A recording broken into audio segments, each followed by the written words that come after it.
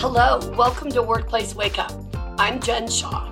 Every week, I spend about 15 minutes covering legal developments, introducing you to interesting guests, and providing some entertainment to start your workday. Oh my gosh, I cannot believe it is almost Thanksgiving. Unbelievable. Okay, here we go. The end of the year is coming. I have had some experiences recently that made me think it would be a good idea to talk about working with challenging leaders. And what's the most effective way to do that? Now, let me have a moment of transparency with all of you. I'm probably sometimes a challenging leader. I have high standards. I work really hard. And it's funny. Some people think I'm a micromanager. Some people say I don't manage closely enough. So it's very interesting, right? People have different experiences. More people say that I'm more hands-off, but it's interesting to really think about what is our management style. And I think in many ways, when I make decisions in our organization, some people like them, some people don't, right? So there's no question in my mind that some people probably consider me challenging.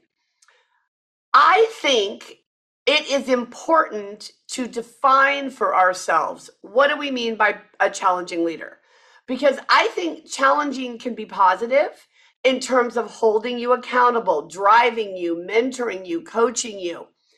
That can be someone who is challenging because they don't just take what they get, right? They actually want you to do better and they drive you to do better. But challenging can also mean they're a jerk, right? They're rude, they're short, they don't have any empathy for your personal situation. They apply rules without any understanding of the need to sometimes have exceptions. And I know that sounds crazy because all month I've been talking in these podcasts about how important it is to have a policy and then follow the policy. But the truth is, we're human beings and there are real situations that come up. And so sometimes there's going to be an exception, right? Sometimes there's going to be something that we're going to want to look at and say, hey, we want to do something a little differently in this situation because of X or Y, because of the circumstances. So it's important, first of all, in an organization to define what is the leadership culture. How do we manage people? Who is successful in our organization as a leader? So I work with some clients where there are leaders who call their direct reports 24/7. They want to know where they are at all times. They want to have them check in on vacations and holidays. I get it, because guess what? The business is still running when I'm in Hawaii or whatever I'm doing. But people don't like it. Most people don't want to be called at home or when they're on vacation, unless it's a really important issue, right? So as a leader and as an organization, we have to think about, okay, what is our culture? What are we trying to drive here? What is important for us as an organization? And then how do we get leaders who embody whatever that is, right? So I think it's an interesting proposition for all of you who work with managers and supervisors to get together with them, however you do this, your regular quarterly meeting, your one-on-ones, whatever it is, a training that you might be doing, and say, let's talk about what is an effective leader.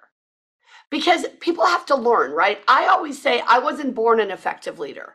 I'm a really good individual contributor. I work really hard. I care about my work. I have good attention to detail. Doesn't mean I'm perfect by any stretch, but I like what I do and I want to be good at it. And I'm not afraid to dig in, roll up my sleeves and get it done. But being a leader requires a lot of different skills, right? It's not just about being smart or coming to work on time or meeting your deadlines. It's about how you manage people, how you coach people, how you get people to do what is best for your organization. And for me, those were not traits that I was born with. Those are traits I had to learn. And I had to learn some of them the hard way, right? So when we look at who is a successful leader in an organization, who is a challenging leader in an organization, where do we draw the line? Like, can we have someone who's a good manager because they meet their quotas, but their team is all quitting because they're miserable? I don't think so. I don't think you can say someone is a good leader or an effective leader if they have institutional problems, if they have, a turnover rate that is out of whack with what else is going on in the organization or the industry, if they have folks who are really upset, who are going to HR or personnel a lot about what's going on. Now, it might be, and I've seen this a million times, that the old leader let the team get away with murder. Now the new leader comes in and everyone's like, who is this crazy person who's making us do all this work? We didn't have to do this before. And sometimes they think, oh, well, this leader is mean, or this leader is demeaning, or this leader isn't doing a good job, when what it really is the prior leader didn't do a good job. So nobody does us any favors by being the nice, lackadaisical sort of, whatever it is leader. Because when we come in and have demands and expectations and ideas and want to collaborate and want to cooperate, it can often be seen as overreaching. It can often be seen as, well, what is this person doing in my lane? This person is way too far in what I am doing. So I have a 5-point sort of plan, if you will, for deciding, number one, do you have a challenging leader? And number two, what do you do about it? All right. So the first part of this is really figuring out, what are people's leadership styles? So if you're in HR, or you're the in-house employment lawyer or the out-house employment lawyer, you got to know who you're dealing with, right? What are their skills? What things are they good at? What things are they needing to work on? Who are these folks you're dealing with? What is their style? Is their style hands-off? Is their style very hands-on? Who are they? The second thing is to think about, does that style work for the organization? Okay, is it working for you? Everyone's not going to have the same style. We don't want them to. We want diversity of perspective and approach and problem solving. So we don't want everyone to be the same, but you have to ask yourself in every instance, is this style working? Is there something I could be doing better? Or is there something this person should be doing better? The third part of this is to get input from the team, but to understand that you're going to have outliers. So if someone's having a performance problem, more likely than not, they're going to have negative things to say about that leader. If someone just got a huge raise, they may have concerns about the leader, but they're not likely to focus on them because they just got an increase that they really appreciated, right?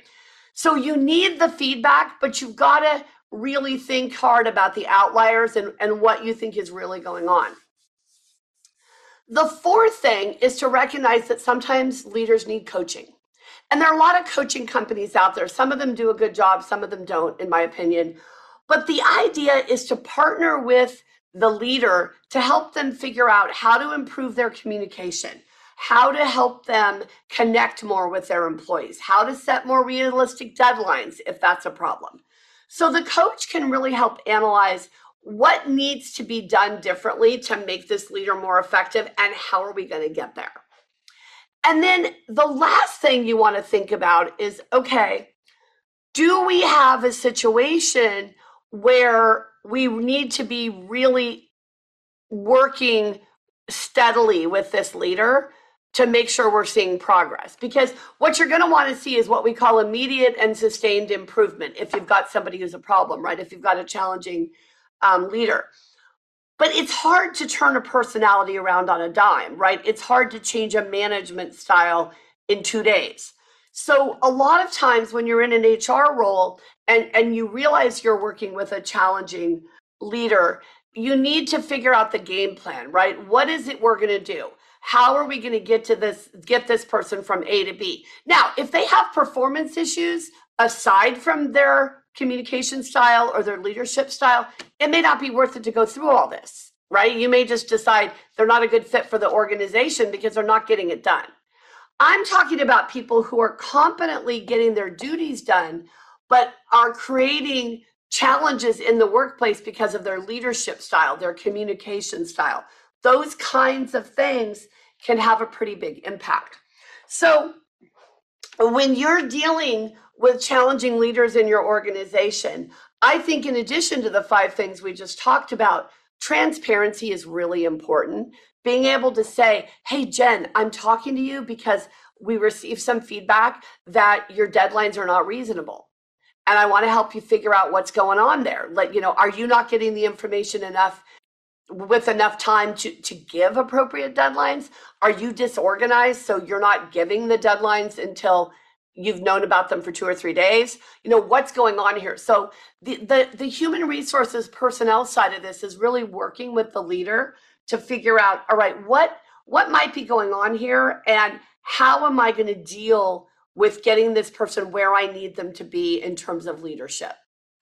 I'm not saying it's easy. I'm not saying it's quick, but it's part of what makes human resources and personnel teams so vital to an organization. And it doesn't matter if we're talking about private sector or public sector, it's all the same.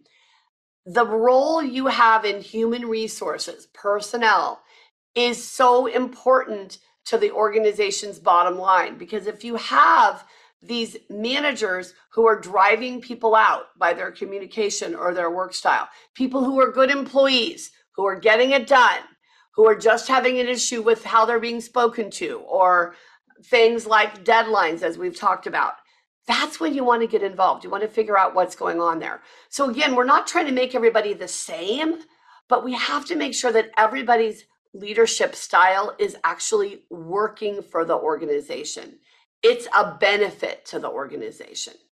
So I know it's easy to say in a 15-minute podcast.